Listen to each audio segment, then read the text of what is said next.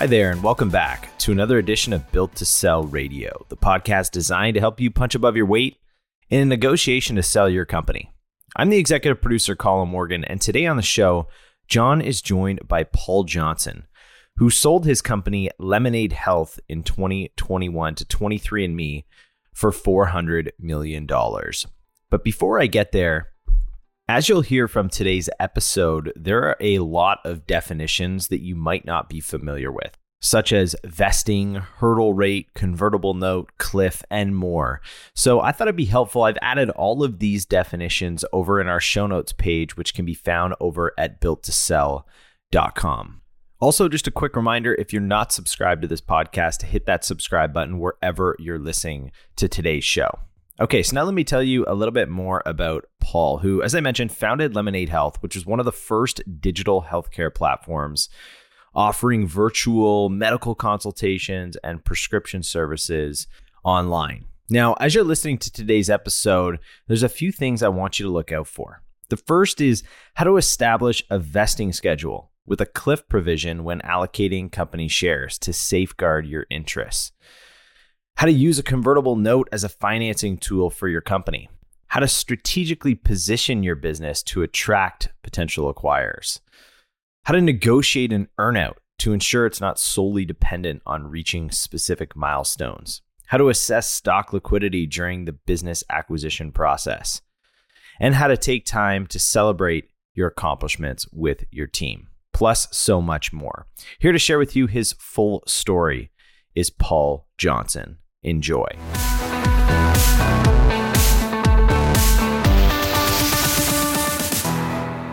Paul Johnson, welcome to Built to Sell Radio. John, thank you so much for having me on. Tell me the origin story of this company, Lemonaid. So Lemonaid Health was one of the first direct-to-consumer digital healthcare providers in the US, offering doctor visits on mobile phones and via websites for very specific clinical conditions. So the driver behind that is my co-founder and I believed that there is a new version of healthcare where technology can play an important role in helping the clinician make better quality clinical decisions more efficiently and create a great patient experience at the same time. So what kind of medical condition would be ideal? Like, what would I be suffering with? Medical conditions that tend to work well are those that can be protocolized or where there's algorithms that can take structured data that patients are self-reporting and help to digest that and present recommendations to the clinicians. So the very first clinical service we offered was helping patients in California get access to birth control pills via a mobile app without having to see a doctor in person. I think it was the first app in the US to allow patients to do that. And because the medical decision-making can be articulated within an algorithm, we were able to build a great consumer experience around it. And so you mentioned a co-founder. Describe that relationship. Did you kind of come out of school together, or what was that like? So interestingly, in a role that I was doing previously before moving to the US and the UK, I was running the digital teams at Lloyd's Pharmacy. Lloyd's Pharmacy is one of the drugstore chains in the UK, the largest community drugstore chain. And I was on the acquiring side of a business called Dr. Tom. Dr. Tom was one of Europe's first telehealth companies and was set up by Ian Van Every and Tom Van Every and was named Dr. Tom. And Lloyd's Pharmacy was in the process of acquiring that business. So I was on the acquiring side. And Ian was leading on the selling side. And Ian and I then co-founded Lemonaid together about 9 years ago. Wow. So many questions there. It's surprising to have two people on the opposite side of the negotiation even speak to each other after, let alone partner together. How did you keep that relationship so positive during the process of negotiating? Well, mostly we were spending our time figuring out how to really make Dr. Tom a success after it had become acquired. So much of our interactions was on that and was there. And I think we both shared a real excitement in terms of the opportunity of building digital healthcare experiences, combining it with medication where appropriate, and that's. And sorry to cut you off. How did you guys divvy up the equity? I mean, did you each kick in cash? Did someone do sweat equity and the other do cash? Like, how was that formulated between you and Ian? A combination of both. So we both distributed the equity as sort of a founding team, and then also those that were able to put some money in early on. We were also obviously rewarded as part of that. So. And that was something we spent a lot of time talking about. And I think in hindsight, you always think more and more on it. And I think it's we found it a difficult thing to go through because it's hard to predict. We found it hard to predict for the following 8 years who's going to be providing what to the business and contributing what elements. But we were able to split it in that way. How would you do it differently with the benefit of hindsight? Because I think while you think about that, I'll give you a bit of context. A lot of people listening to this would be in a partnership, thinking about a partnership. And the natural inclination is like, three musketeers, we're all going to do this together, split it a third, and we're all in. But then life happens, right? Somebody gets married, they go off and do something else, or, they want to take their money out. Someone wants to grow, another one wants a lifestyle business. And like, it becomes a problem when people's lives change. And I'm just curious to know, I'm assuming over 8-9 years with you and Ian, like stuff must have come up. Was there what can we learn from your experience? What would you do differently if you could structure it again? Yeah, I agree. I think life changes. And I also think, the roles that you play perhaps evolve as well as the business evolves, and the business requires different skill sets at different stages. So I think what I would do differently is I would be sure to have an extended vesting period to give flexibility to make changes as necessary. And we did that at Lemonaid to an extent, but I think I would look to go with an even longer vesting period, just so that 2 or 3 years in, if things have changed or evolved, then you're able to sort of course correct during that process. Can you explain what you mean by vesting for folks who maybe haven't heard that term before? What exactly do you mean by extending the vesting period, and how would that have helped? Sure. So I think what we did, and I think what is largely common, is when you're granting shares both to employees, whether as share options or another structure, or in founding stock as we did, I think it's common to have what's called a vesting period associated with that. And I think that normally includes a cliff, which is typically 1 year, meaning that if someone left within that 1 year period, they don't receive any of the shares at all. The shares can be taken back by the issuing company. And then after that cliff period, the shares are typically vested over a period of a number of additional years. Whether that's 2 years, 3 years, 4 years, or, I think if I did it again, I might look for a 5-year vesting period. And those shares are then granted and vested, often sort of quarterly, either monthly or quarterly, so that if someone did leave during that period, the number of shares that they got would be, prorated based, assuming they've gone past their cliff, prorated based on where they ended up. And the remaining shares can then be reissued or redistributed, or you can have that conversation about the shares that someone hasn't vested into yet. If, as you pointed out, John, perhaps life has changed or the roles are shifting around, so you could reallocate some of those unvested shares. And how is vesting handled when the decision to leave is not that of the employee? In other words, you have to fire an employee. Is the vesting different? Was the vesting different in your case, or was it basically treated the same way, whether they left on their own volition or they were asked to leave? The vesting schedule was the vesting schedule. I think it can depend. I think that's something that can be negotiated. I think there's different triggers that could perhaps accelerate vesting or not. And I think indeed another question is, what happens if someone is vesting into shares and then a company is acquired? Does that mean the vesting is accelerated, or does the employee or founder get ownership up until that vesting period? So I think that can vary. From our perspective, fortunately, we were able to recruit a great team and didn't encounter that situation at least not too often. So, but I think it can vary. Excellent. I want to go back to the business because the business model itself was cool. And this was a time when, 8 or 9 years ago, I guess, more like 10, 11 years ago now, if I'm doing my back timing, telehealth and telemedicine was really hitting its stride.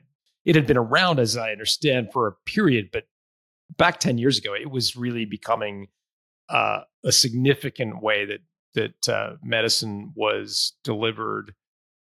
But at the same time, I think of all these ideas that involve huge ideas like delivering healthcare over the phone. Like it just seems like such a massive idea, in particular with governments involved. I know you're originally from the UK, as am I, and obviously the NHS, like the National Health Service in the UK, is just this giant behemoth that controls everything. Here in Canada, we have socialized medicine as well. I just think it just overwhelms my brain to think of how you would actually go about entering a market like that, where you've got all these giant kind of constituencies that you've got to somehow negotiate with and handle it around. Like, what were you thinking to get into this business? Like, were you crazy? Tell me, like, why did you think you could sort of crack this nut? Perhaps I was crazy. Yeah, I agree. It seems too big of a problem to figure out where to start. Where on earth do you start? I think for me, I had a personal driver. My father had a health concern, or he was accidentally diagnosed with cancer. He was ordering clinician checked the wrong box on a paper clipboard form, and accidentally tested for something that showed that my father had cancer, which was great because they were able to treat it, and he's fully recovered and still alive and living a fantastic life. But that really made me think healthcare shouldn't be left to chance, and we shouldn't be ordering lab tests by ticking boxes on paper forms anymore. That just should not be okay. Like, we don't do that in other industries, and this is healthcare, which is truly life or death. So there has to be a better way. We have to be able to use technology for the good in healthcare. And I really felt strongly about that. And I know my co-founder Ian really did as well. So I think the way that we thought about the big opportunity, or the big problem that we were trying to address, was really, how can we break it down? And the model that I mentioned, really focusing on specific clinical use cases, allowed us to do that, I think, in a way that made the challenge more digestible. So really focusing initially on that one area of clinical care, and how are we going to build that, and how are we going to build that out and create a great consumer experience, a great patient experience around it, allowed us to address what is a gigantic challenge, I think. It reminds me a little bit of the launch of Uber. Like, I think from what I've read, the founders had the kind of big idea of grocery delivery and cars all around the world. But in the beginning, it was like just black limousines in San Francisco. Like, it was a very, very, very tiny sort of idea. There was a lot sitting behind it that they wanted to launch. But at the very beginning, it was like geographically limited, and a certain kind of car and a certain kind of traveler to get traction. It sounds like in your case, it was similar. Yeah, absolutely. And I think what we experienced then was this sort of dilemma between, do we just build for the very specific use case, small bite-sized use case we're addressing now, or do we build things in knowing about the big opportunities that we're looking to expand into? And where we always tended to lean was, let's just build for what we need right now. And then we'll worry about those other issues down the line. And I think that largely served us well. At certain points in the future, we would sort of find ourselves saying, oh, I wish 3 years ago we'd built this into it, or planned for this in advance. But I think overall, in hindsight, I'm glad that we tended to focus on building the specific small use case, because you can sort of go down a rabbit hole of trying to build for things that may or may not become in the future, if not. And how quickly did it gain traction in the marketplace? Maybe just walk us through the first phase of your growth before you raised a significant amount of capital. Like, what was that first kind of tranche of growth like? When I think back on 8 or 9 years we spent building Lemonaid, I definitely think about it as a roller coaster ride. And I think the very early days, no exception to that. I think it took us 2 years to get our first 50 patients. We have a photo that I fondly have saved on my phone where we have a whiteboard and one of our first colleagues had written 50 and put stars around it. And that was to celebrate our 50th patient. And I think that took us about 2 years to get to that point. We were doing something new. No one had built an app to get access to healthcare for specific conditions in this way before. We were having to juggle how to build that from a technical perspective, how to make that work from a medical and clinical perspective, make sure we were abiding by the regulations that were complicated because they were written at a point when smartphones didn't exist. And we were now trying to use smartphones to provide healthcare. When combining all of those things, it was really very difficult. And we certainly, went around in circles trying to figure out how to make that happen. But the first 2 years for us were, it sounds like a long time, 2 years to get to 50 patients, and I suppose it is a long time. And in hindsight, I wish there was ways we could accelerate it. But when you were in the moment, we were trying to go as fast as we possibly could. What did you end up with in terms of number of patients when you sold? I think we had millions of patient interactions when we became part of 23andMe in November 2021. So many more than the 50 patients that we had up to the first couple of years. But it's nice to hear, I think, from the standpoint of other people who are starting a business, maybe feeling a little bit frustrated by the progress, that it took you 2 years just to get, like, if you plotted it on a graph, it would be like hardly negligible from the x-axis. It would still be hugging the line in the first 2 years, right? That 50 patients is very modest progress, but it obviously became a huge success story. What was the business model? Like, who paid whom for what? So our original plan was, and I think this speaks to one of numerous pivots that we made. Our original plan was to build this technology and sell it into the healthcare system. So this technology concept we had where patients could complete certain questions, the technology could help digest those questions, present recommendations to clinicians, and clinicians could make diagnosis. And so the doctors would pay.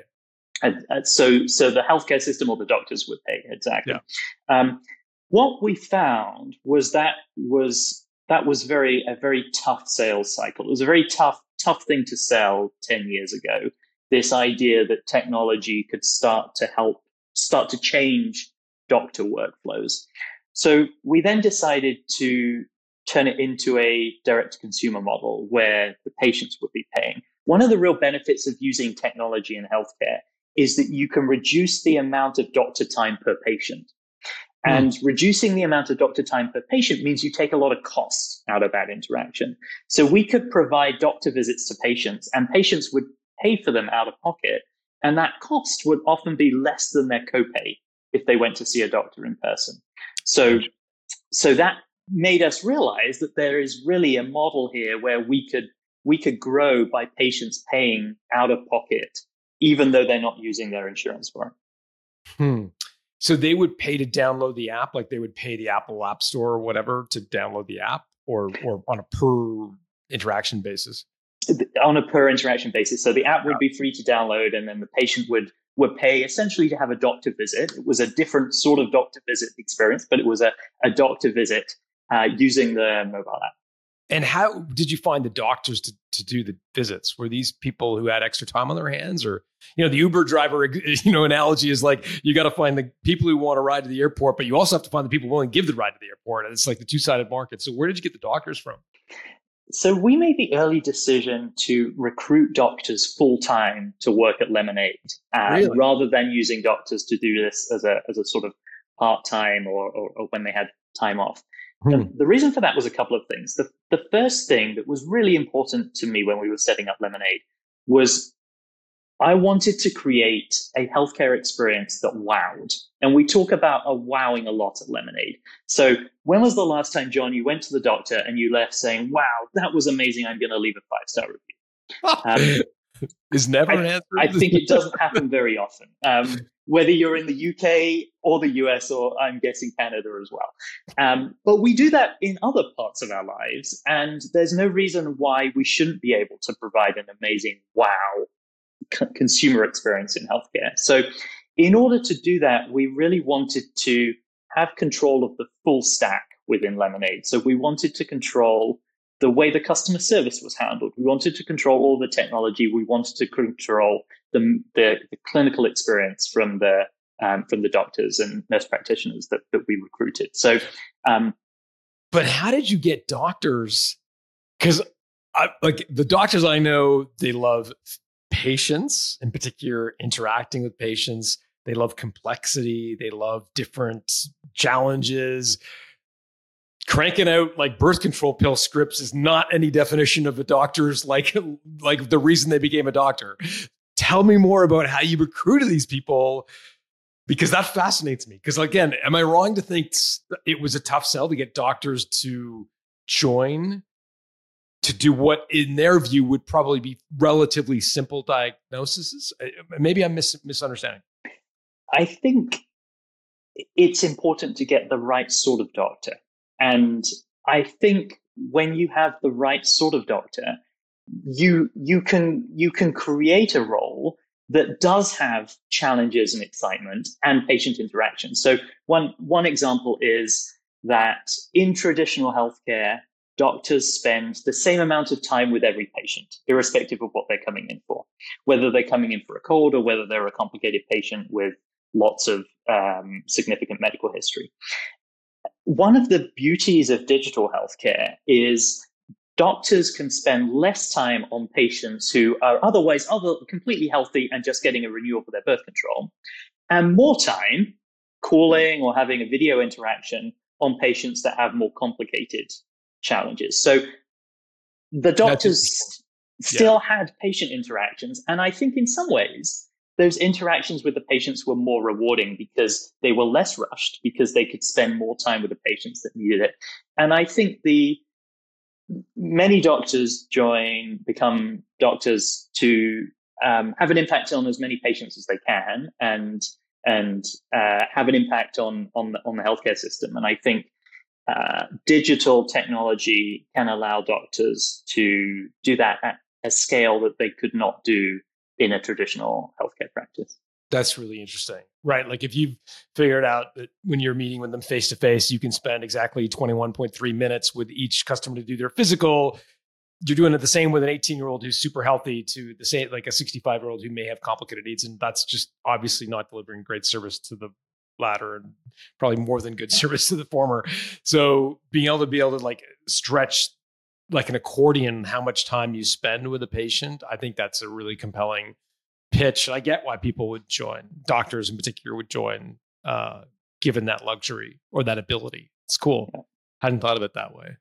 So it all sounds amazing, also expensive. The technology sounds expensive. Hiring full-time doctors sounds expensive. So how did you finance the growth of Lemonaid? We were fortunate to raise about 60 million in total before we got acquired. So started off initially with some financing from the founders we talked about earlier. Yep. We raised a seed round, mostly from people that we knew in the UK, some people who had invested in Ian's business previously. And one of the real challenges that we experienced was we really didn't know many people in Silicon Valley. So I had this childhood dream of moving to Silicon Valley and setting a business up in Silicon Valley, but I was naive in so many ways. And certainly one of those ways was you don't just go to Sand Hill Road and knock on doors and people give you money for your business. That's certainly far from my experience of how it works. So fundraising was really difficult for us, and we ran out of money a couple of times. I think there was one time where we couldn't pay our team. We had to pay everyone half a salary for a while, um, and it was really fundraising was really very difficult. This was also, as you pointed out, this was also in the early days of telehealth. So we were coming along and saying direct consumer healthcare is going to be a thing. We're going to build digital experiences and we're going to engage directly with patients. And people were really skeptical of that, very, very skeptical. And it was difficult to persuade investors and others of this vision that we had. And it was really only until COVID came about when suddenly I think that mindset really shifted. I think COVID probably accelerated digital healthcare adoption by about 10 years. And I think opened up a lot of opportunities for us. But up until then, it was really certainly a slog. And just orient me on the timeline. You raised a total of 60 million plus. You had a seed round, an A and a B. I'm aware of, maybe even a C round, if I'm not mistaken, or maybe that was the acquisition. But like, where did COVID happen in your fundraising cycle? Was it after the A, before the B? Just describe that. The fundraising happened very shortly. Oh, sorry, COVID happened shortly before the B round. So we raised the seed round. I think we raised an extension to the seed round because we were struggling to raise an A round. We raised an A round, put some fantastic US-based investors on, and I think that really was for us the trigger to professionalize in certain areas.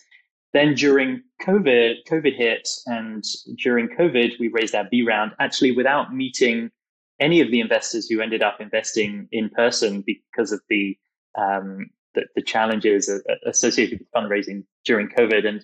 And then shortly after that, as COVID was continuing, we were seeing continued growth and we're getting a lot of interest. And that was really the start of where the acquisition ultimately happened.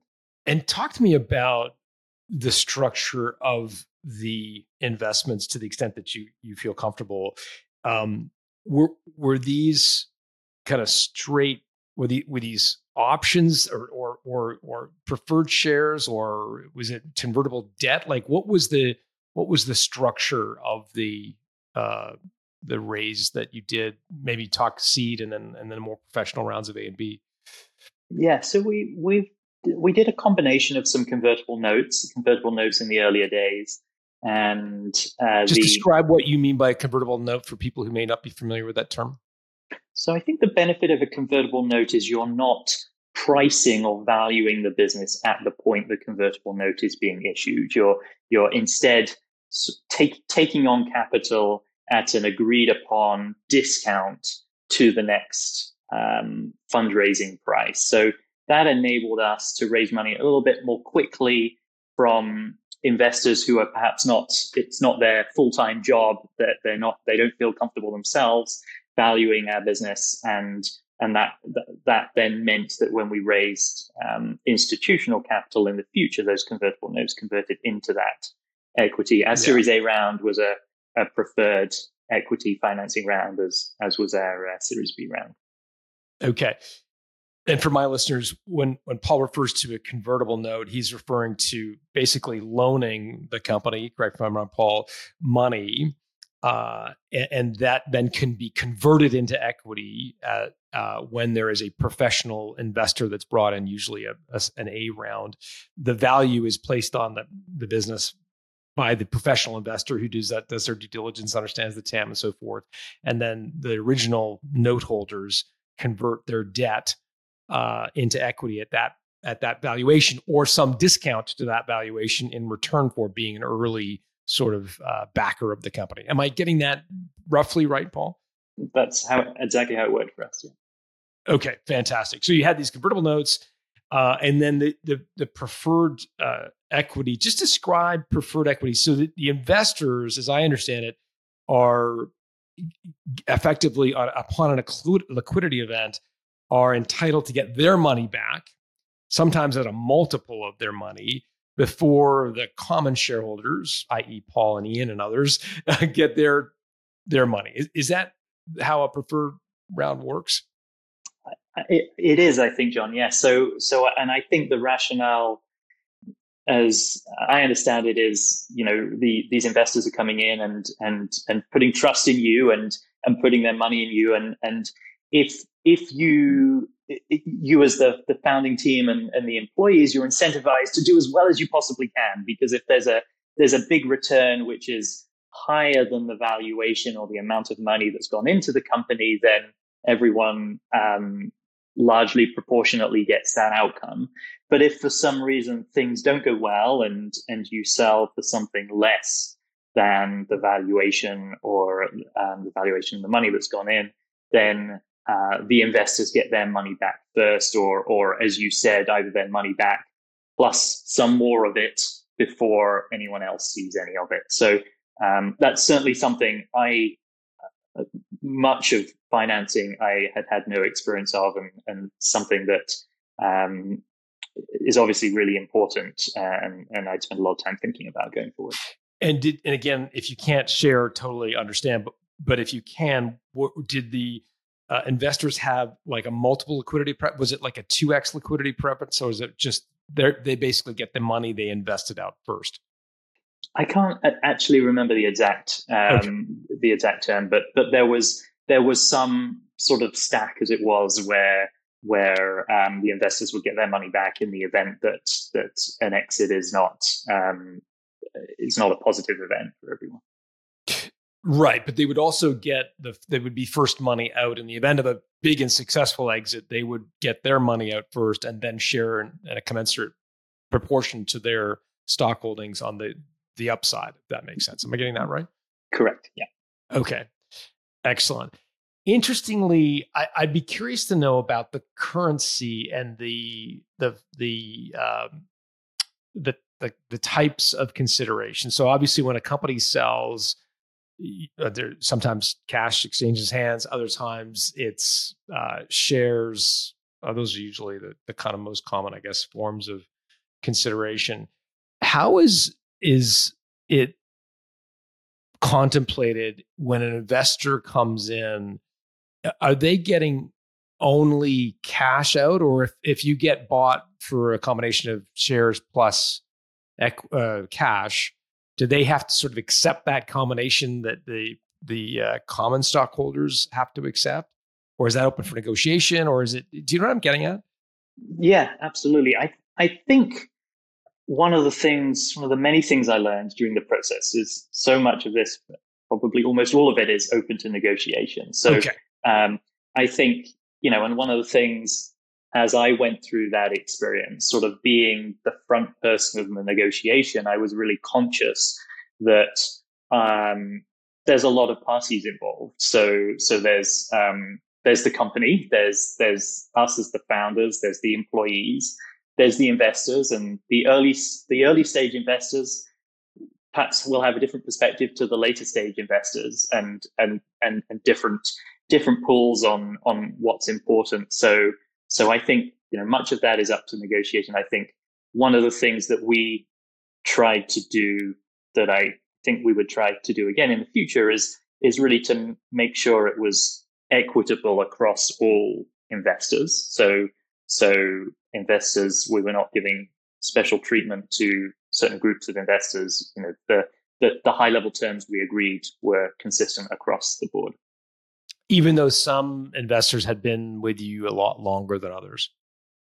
Did you? Yeah, and I suppose they would benefit from the higher return because they invested money at a lower valuation. So, but in terms of the sort of high level concept, so we were acquired by 23andMe for $400 million, and it was a combination of stock and cash, and that was replicated across our investor set.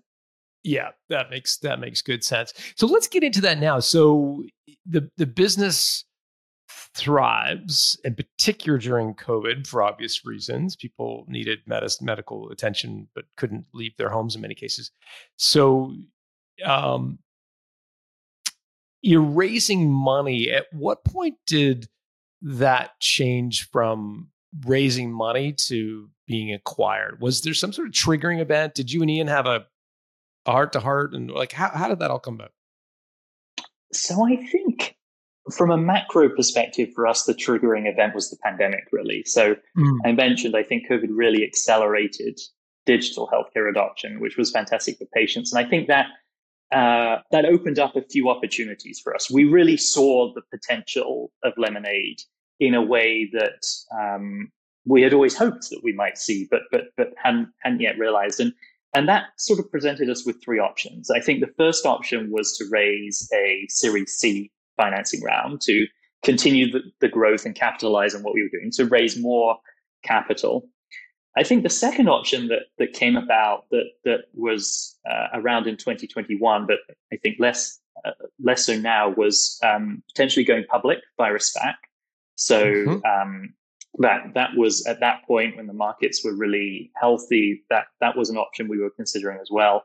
Or the third option was there an acquisition that we might consider where there was a really great strategic fit? So the next phase of Lemonaid could be part of another team. And we'd explored a couple of those in the past, and both times they fell apart. And so we had a little bit of experience there, but certainly we were really open to it. And I think for us, we were open to all three of those paths, and I had many discussions with our board, of course, Ian and I, my advisors and mentors, and pursued all three in parallel, and ultimately became very excited about the opportunity at 23andMe that came about.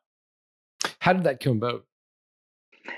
So I was looking back, and I think I first met Anne, the founder and CEO of 23andMe, in June 2021. And it came about because the investment bank that 23andMe has used previously, I also had a relationship with, and I got a call from them, and they said, Paul, 23andMe is considering an acquisition in the telehealth space, and we'd like to suggest you as a candidate. Would you be open to the conversation? And to be honest, it wasn't immediately obvious to me why there was a good fit between a genetics testing company and a digital healthcare provider. But I was really excited to meet Anne and learn more. And really, the first meeting that I had with Anne, I was immediately sold on this vision and idea of combining genetics and healthcare to create a really personalized healthcare experience. One of the things that I've always been frustrated about in healthcare is we treat everyone as the average of the US population. So, John, your blood pressure target should be 120/80. Mine should be 120/80. When you turn 50, you should do this specific thing. When I turn 50, I should do this. That's, of course, rubbish. That just is the average person should be doing that. But you, based on your genetics, your family history, your lifestyle choices, should be doing things maybe at 45, or maybe other things at 50 that are maybe more relevant to you because you have higher risk factors. Because of my genetics. Because of your genetics, and also your lifestyle choices and your family history. But genetics plays the most significant role. So I was so excited by this idea of the next implementation of Lemonaid being really part of genetics founded personalized healthcare. And that was a vision that Anne had. And we met first, I think, in June 2021, and the deal was closed in November 2021. Wow. Well, tell me how it goes from her vision of this merger of genetics and telehealth or personalized healthcare to an acquisition conversation. I mean, the investment bank had raised the specter. You met. Obviously, you were interested in that combination. Just for clarity, the investment bank was representing 23andMe. They weren't your investment bank. They were effectively a buy-side investment bank looking to acquire a company on behalf of 23andMe. Is that correct? Yeah, that's correct. They weren't representing us. I don't know if they were representing 23andMe at that time, or they were just making the connection, but they had a closer relationship with 23andMe. Okay. So Anne sells you this big vision, like, look, think about what we could do together. Then what? I think that the start of these conversations are always quite interesting. Because neither of you really sort of explicitly say, hey, well, do you want to buy us? Or, hey, can we buy you?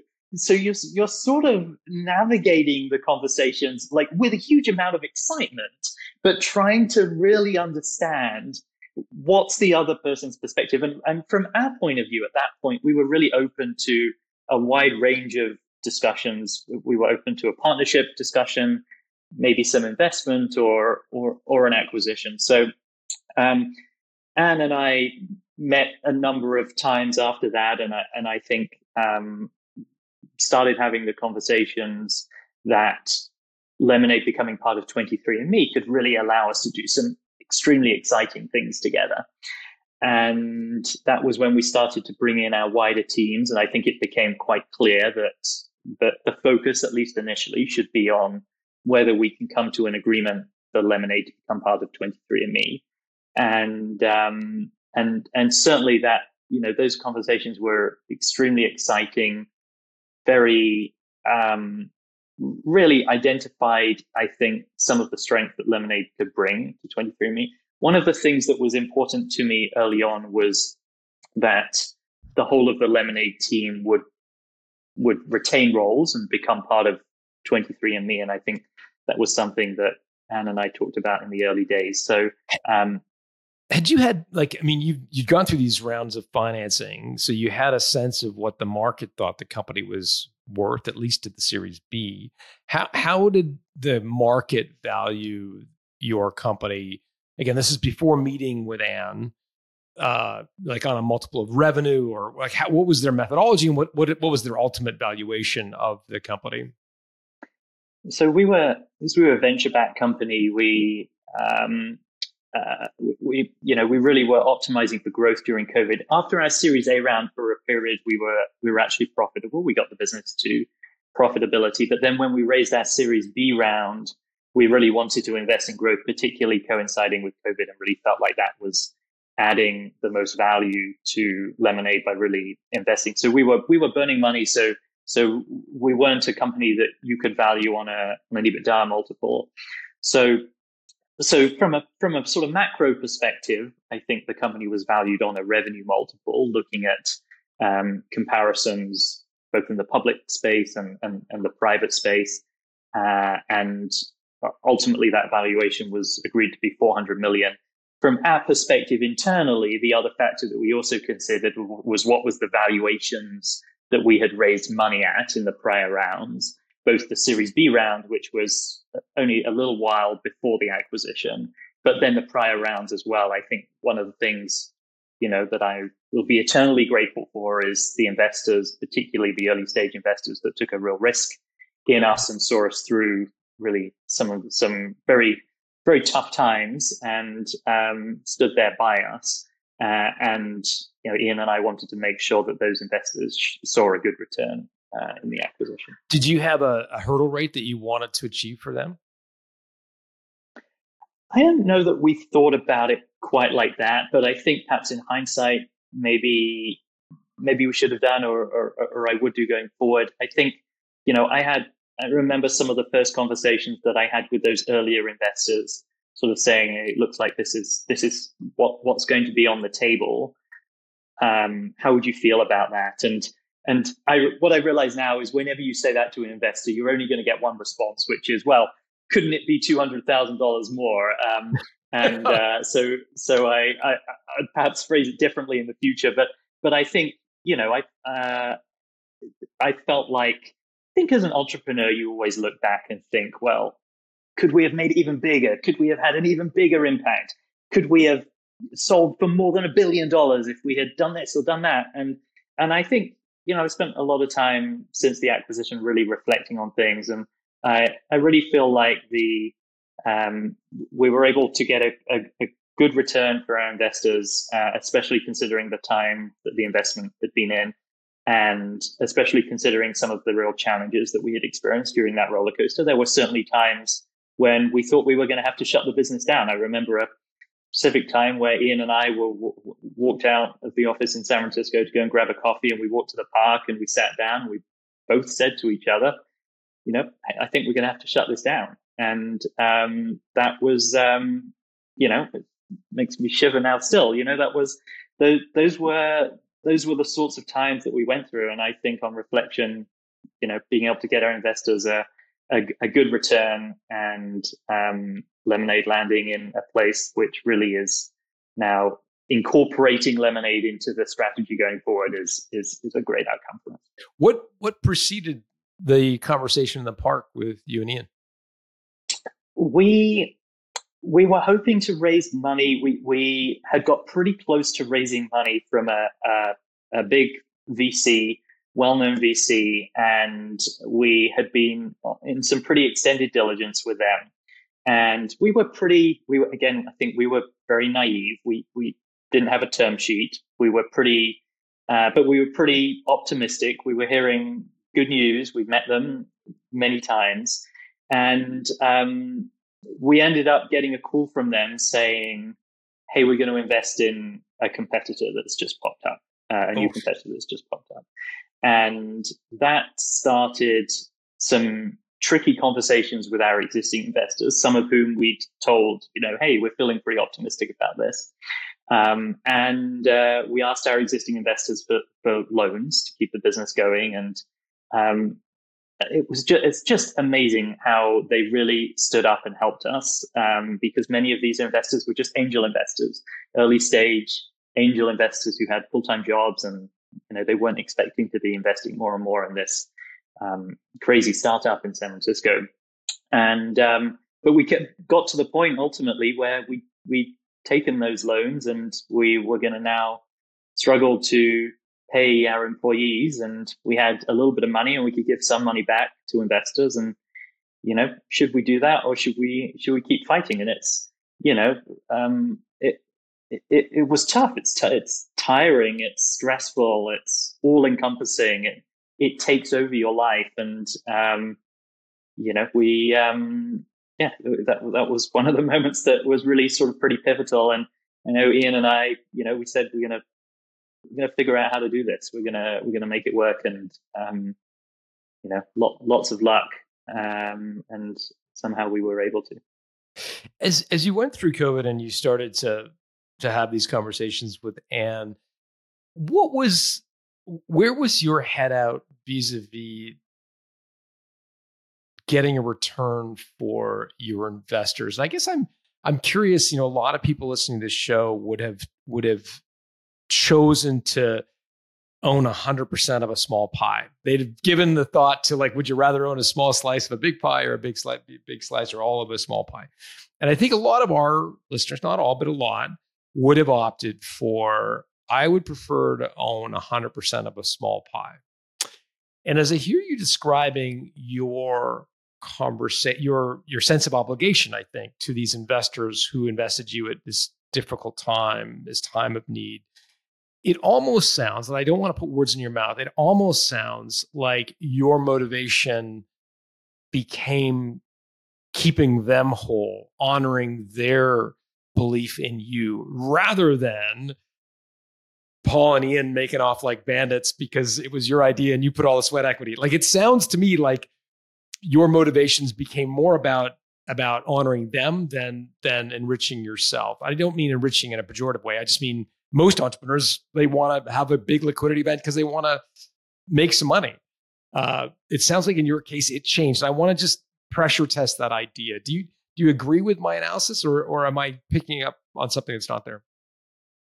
I think I agree with your analysis. And I would add to it the other thing that we spent a lot of time talking about, and I continue to be grateful for, and certainly post-acquisition, I also spend a lot of time thinking about, is our employees and the amazing team that we built up, especially the early stage team, especially those people who stuck with us when we couldn't pay them, or we were late paying them by a few days because we needed to figure out some way to get a little bit more money in the bank. So certainly I felt, an obligation I felt like it was really important to me to reward our investors who stuck by us, because they really stood up when we needed them, and the fantastic team that we built that contributed to, I think, evolving how healthcare was provided. And I think, in many ways, I think about COVID,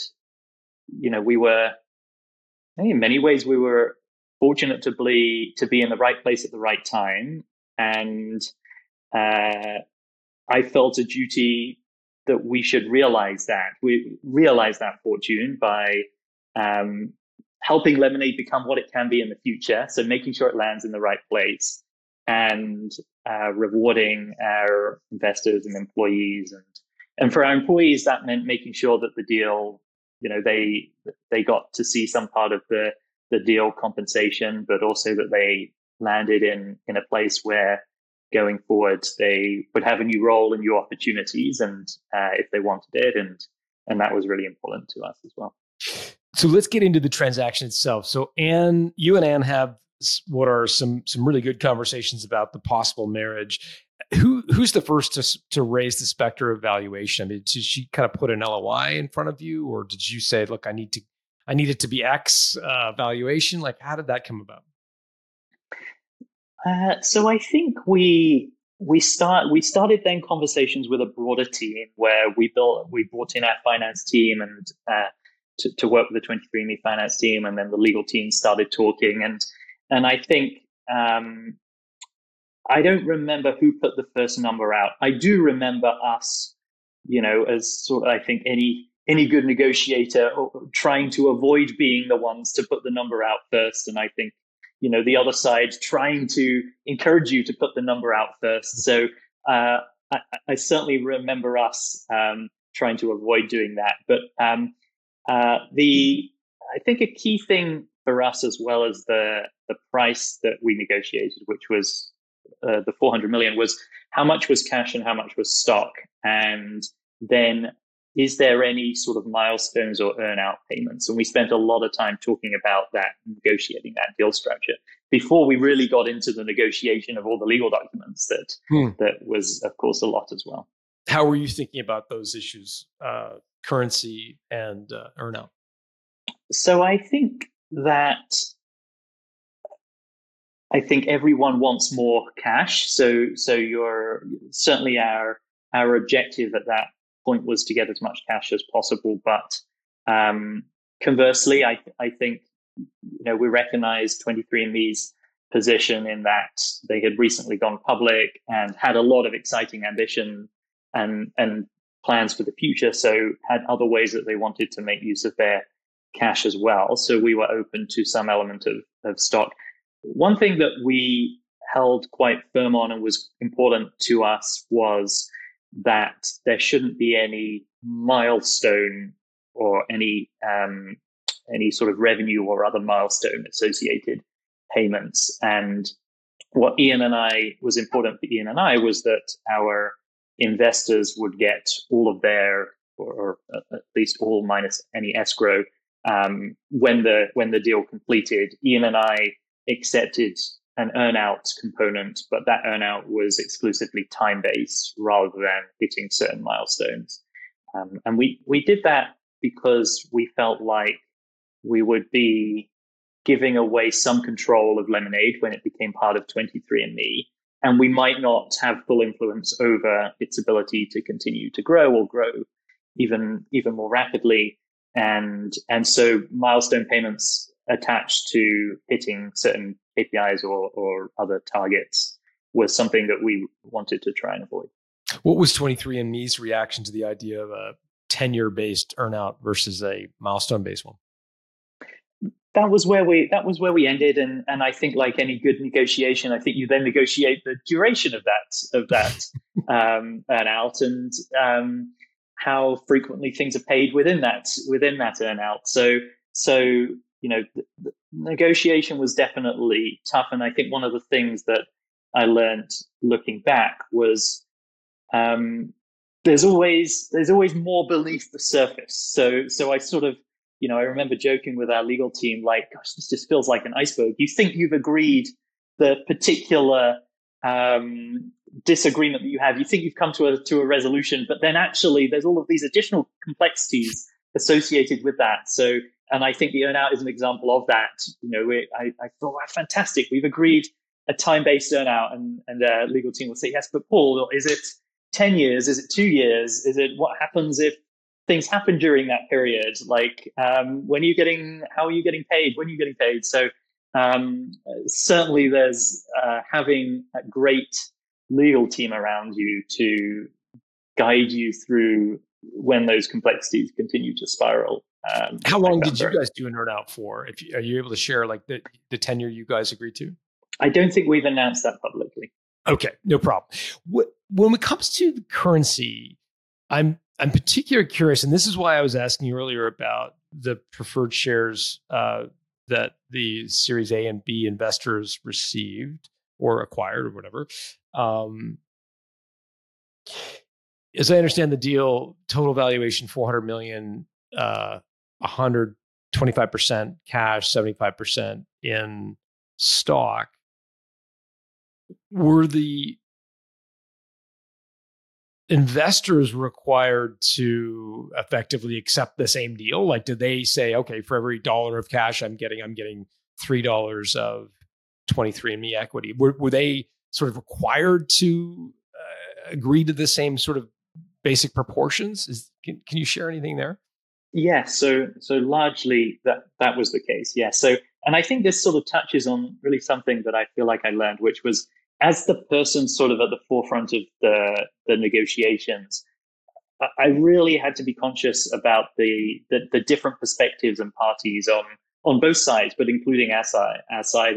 And I think, one thing that I tried to do, and going, in a similar situation in the future, I think I would do even more of it, is just really making sure that those different groups of investors were really able to provide input at every stage of the process to make sure that we were negotiating a deal that really worked for everyone. And I think, our investors felt like we did that, and largely the terms that we negotiated were consistent across all investors, with the exception of Ian and I, where we had some held back in the net out.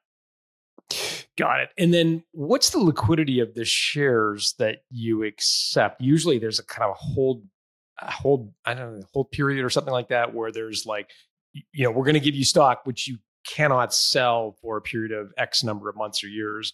Did you have to sort of have some sort of holdback? Can you share anything there? There was a lockup period associated with the shares that were granted. So on the day of closing, although all investors were granted the shares, they weren't able to sell them until a certain amount of time after that, a number of months after that. And so that was, again, something that we spent a lot of time talking to the investors about, because I think, as an investor, you often think like, oh, companies selling, I immediately have access to that liquidity. And that was not the case with the share component. And again, I'm asking because I'm just curious to know, when you raise money, whether the deal terms have to be the same. I think you alluded to the fact that everything's up for negotiation. But when it came to your lockup period, does it have to be identical to the other non-operating investors, like i.e. the investors in the B or A round? Were their lockup periods and your lockup periods legally have to be identical, or did you have a different lockup period than they have as investors? I'm not sure, John. I think it depends on the legality of what the reason for the lockup period is. I think in our situation, there were two things in play. There was the natural lockup that you often have after an acquisition, but 23andMe had recently gone public, which I think contributed to the lockup period as well. So I think in our case, we had the same, all investors had the same timelines associated with not being able to sell the shares that we got as part of the investment. And this would be a matter of months, not years, though, right? This was less than a year. Yeah, I can't remember the exact timelines, but it was months. Yeah.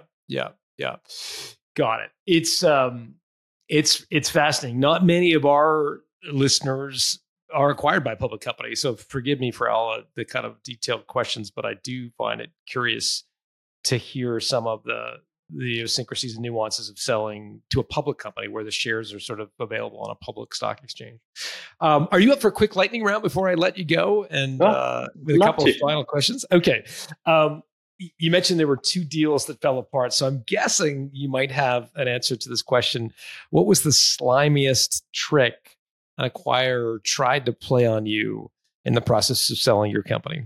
You could expand that to investor as well, because clearly you met quite a few. I think in one of the earlier acquisition discussions, I think that the group we were talking to held back some of the most important things to discuss, purposely delayed some of the more important things to discuss until the end. So I think things associated with how to handle employees, how to handle stock that hasn't vested yet, that I think, from our perspective, I think, as you perhaps pointed out earlier, really important for us. And I think, as I've sort of learned more or reflected on it, appreciate it, that it can be a useful sales technique to, get you over the line and then sort of hit you with a few other things at the end. But that didn't feel, that felt a little bit dirty in that situation. In retrospect, you've come to realize that they were holding out on those sensitive topics until you were a little more committed to the deal, and then kind of raised the factor of, yeah. What was the biggest mistake you personally made during the process of selling your company? I mean, it sounds like a wonderful outcome, but there must have been one mulligan you'd like to have a do-over on, or, be able to try again. I think that I would have spent more time talking with our team about how exciting this opportunity was. And I would have done that in person. So we had the challenge that much of this was happening during COVID. And I think that a mistake that I made was I felt all of this excitement, strategic excitement, because I was feeding off of Anne's excitement, and we were sort of riffing together and coming up with these amazing opportunities. And then I think when it came to the point to communicate it to the team, and we did it as a sort of all hands video call, I really wish that I had got everyone together in person, probably outside given COVID, and just really spent much more time both talking, getting their feedback, perspectives, but celebrating what they had achieved and thanking them for everything that they had done for Lemonaid. So I wish that I had spent more time doing that. I think what happened was it was such, I thought it was going to be, hey, we signed these documents, this is done, like, cool, take a breath. But that was absolutely not what happened, because I had a new role within 23andMe that I needed to get going on. And there were all of these sort of post-closing things that needed to get tidied up. And I wanted to really focus on making Lemonaid a success within 23andMe. So I didn't make time for that, and I really regret that.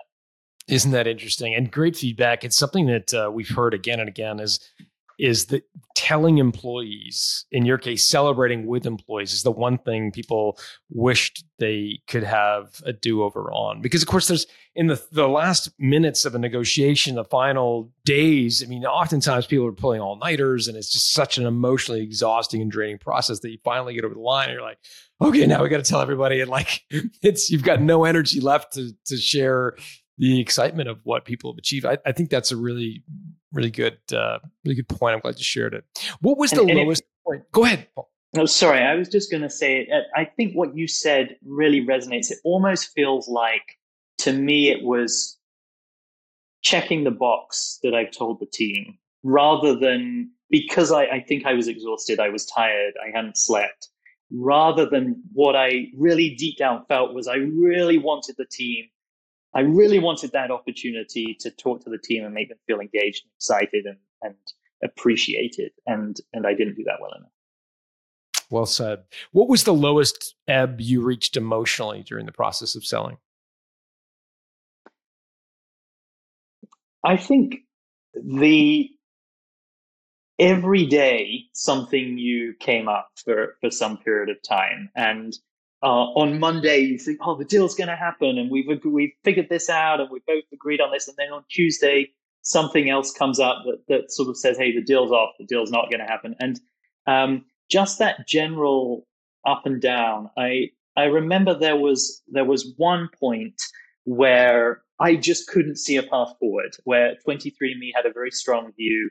Our investors had a very strong view. I had a very strong different view, and I just didn't see a path forward. And I really felt like we weren't going to reach agreement, and the deal was off. And I think what I realized then, or sort of the additional stress that caused, was because we were so far down this path, we hadn't been pursuing the other paths of raising a Series C financing or the other options that existed. So we would really have set ourselves back 6 months in that process. So I was sort of playing that out in my mind and really realizing like this is difficult. One of the other challenges that I had was Ian had relocated during COVID back to the UK. So Ian was on a different time zone. And I think that meant a lot of early mornings for me and a lot of late nights for him. But it also meant that we weren't able to spend as much time together as we would have done if we were closer. So that was definitely tough. I remember there was definitely a moment where I really was. I think I may have said that I feel like we're 99% this is not going to happen now. And but then somehow something, we got a little bit of a breakthrough and it kept moving.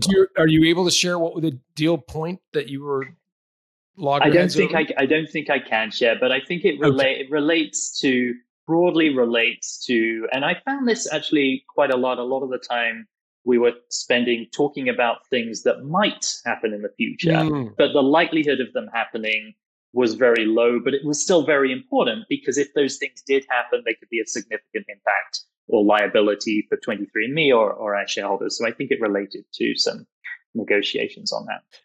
The tough one usually comes with reps and warranties. That's where all the little details start to emerge, and that's oftentimes tough. So, what was the highest point emotionally that you reached during the sale? I think the highest point was when our lawyers emailed me saying, Paul, can I release your signature from escrow to sign the deal? And I got that email very late at night. I think it was maybe 11:30 or midnight at night. This was probably after thinking it was going to happen for the sort of preceding few days. And I remember my wife went and got us a couple of glasses to have a quick drink to celebrate, and I wrote the email and sent it back, and that just felt like not just great that we sort of navigated this tough negotiation, and I think landed at a place that worked really well for everyone. But it was also sort of 8 years of a real up and down, and helping a lot of patients, but having to navigate some really tough times. So that was definitely the high. I remember it being short-lived because I was so tired I went straight to sleep, and then the next morning I realized I think I had to wake up at 3 a.m. the next morning because we had a sort of communication plan that we wanted to roll out, and press releases going out and things like that. So and then you have that period between signing and closing where you have to do certain things. So then I couldn't, I was really focused on getting those things done so we could close. And then it was a whirlwind after that. So I think it was short-lived, but it was definitely enjoyed for that moment. I bet. As you kind of prepared for this process, like how did you educate yourself about going through an exit? I mean, was there a book or a course or a particular advisor you leaned on heavily, or how did you get sort of educated about this process? So I was lucky to have quite a few advisors during the time at Lemonaid. And I think one of the things that I wish I had done sooner is I joined a CEO coaching group. So as well as having a CEO coach, I also became part of a group with 7 other CEOs who were going through or had gone through similar like situations. A mastermind, peer-to-peer board kind of thing? Exactly, yeah. And I think importantly, that group was largely or entirely impartial. So they weren't investors. They weren't on my board. They weren't, my best friend or my family. They were people who were genuinely impartial. And so I lent on many of those during the process, and was able to talk to a number of our board directors, some of my other mentors and advisors. I think one of the things that I am grateful for is that we had the same corporate attorney from the very early days. So the corporate attorney at Fenwick, who created our documents to found the company 9 years ago, was the same corporate attorney that saw us through the acquisition process, which just was great, because not only did they have the history, but we also had this working relationship and knew how each other liked to work. So that was very helpful as well. Got it. And tell me, there was a trophy you bought yourself to commemorate this win. Something physical, something that you bought that reminds you of the sale. So we bought all of our investors that sort of typical sort of acquisition trophy, and sent that out, and along with some Lemon branded swag. So certainly did that. But beyond that, I haven't done anything. You haven't done anything? No. Paul, you still married? Yeah, yes, of course. Jeez. Okay. Well, I hope you do invest in something to celebrate the win. I'm a big believer in something physical. I love the reward that you gave your investors. Just describe it physically. It's like a tombstone of the acquisition. Yeah, like a tombstone sort of trophy. Yeah. And so my wife and I have been on some great vacations since. So there you go. You're holding that for us was those experiences with us. What was your favorite?